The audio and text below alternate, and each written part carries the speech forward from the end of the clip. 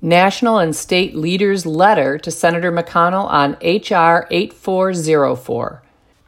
As of this recording, 85 national and state organizations, including the Illinois Family Institute, have signed a letter written by the Alliance Defending Freedom, ADF, and sent to U.S. Senate Minority Leader Mitch McConnell on July 26, 2022, denouncing the ironically named Respect for Marriage Act and urging him and Senate colleagues to reject it.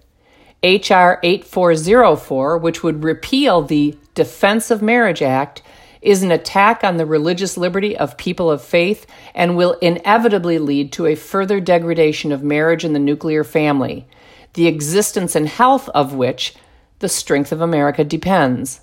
The bill has already passed the U.S. House of Representatives, aided and abetted by 47 GOP turncoats who are either too ignorant or too cowardly to oppose the Disrespect for Marriage Act.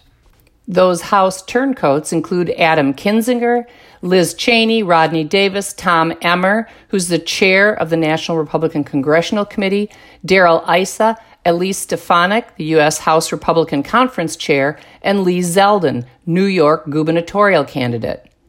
In the Senate, H.R. 8404 will need 10 GOP turncoats, and GOP Senator Susan Collins, always a reliable turncoat, has said, "I think we're very close." As IFI has historically warned, citizens must pay more attention to how the language of a proposed law could be interpreted and applied than how the bill's sponsors claim it will be applied. For example, H.R. 8404's supporters claim that the Disrespect for Marriage Act will merely codify federal protections for same-sex marriage in the event that the right to define marriage rightfully returns to the states. Turncoat Collins deceitfully claims that, quote, "this bill is very straightforward. All it does is put into federal law the protection for the million same-sex marriages that are out there today," end quote. Well, that is decidedly not all that the Disrespect for Marriage Act will do if it becomes law. As I recently wrote, the Disrespect for Marriage Act recognizes in federal law, quote, "any marriage that is valid under state law," end quote.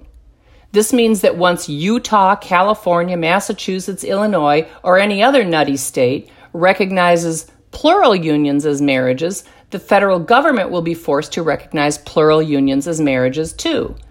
While there is a provision requiring states to recognize marriages from other states, that provision specifically limits the type of marriages that must be recognized to those composed of two people. No such limit is placed on the federal government in the Disrespect for Marriage Act. The Disrespect for Marriage Act requires the federal government to recognize any type of union legally recognized as a marriage in any state. And if leftists can redefine woman to include men, imagine the bizarre ways they will redefine marriage. If one state were to recognize plural relationships, incestuous relationships, platonic friendships, or adult minor relationships as legal marriages, the federal government would be required to do so also. Further, the Disrespect for Marriage Act states the following, quote, "no person acting under color of state law may deny full faith and credit to any public act, record, or judicial proceeding of another state pertaining to a marriage between two individuals on the basis of the sex of those individuals, or a right or claim arising from such a marriage on the basis that such marriage would not be recognized under the law of that state on the basis of the sex of those individuals," end quote.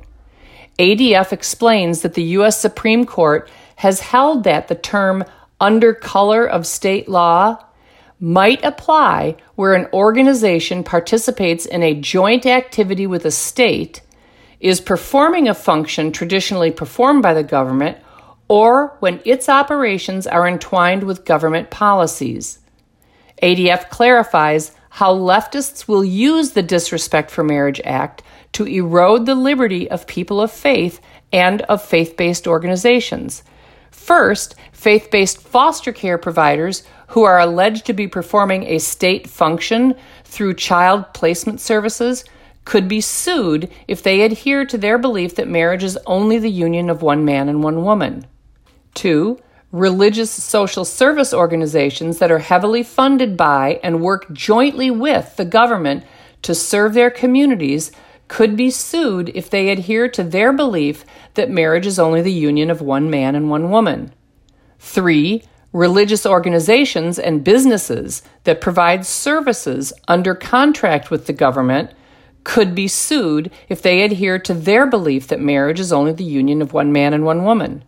And 4th, the Internal Revenue Service could rely on this congressional declaration requiring full recognition of same-sex marriage to strip 501c3 organizations, like IFI, of their tax-exempt status if they continue to adhere to their belief that marriage is only between one man and one woman.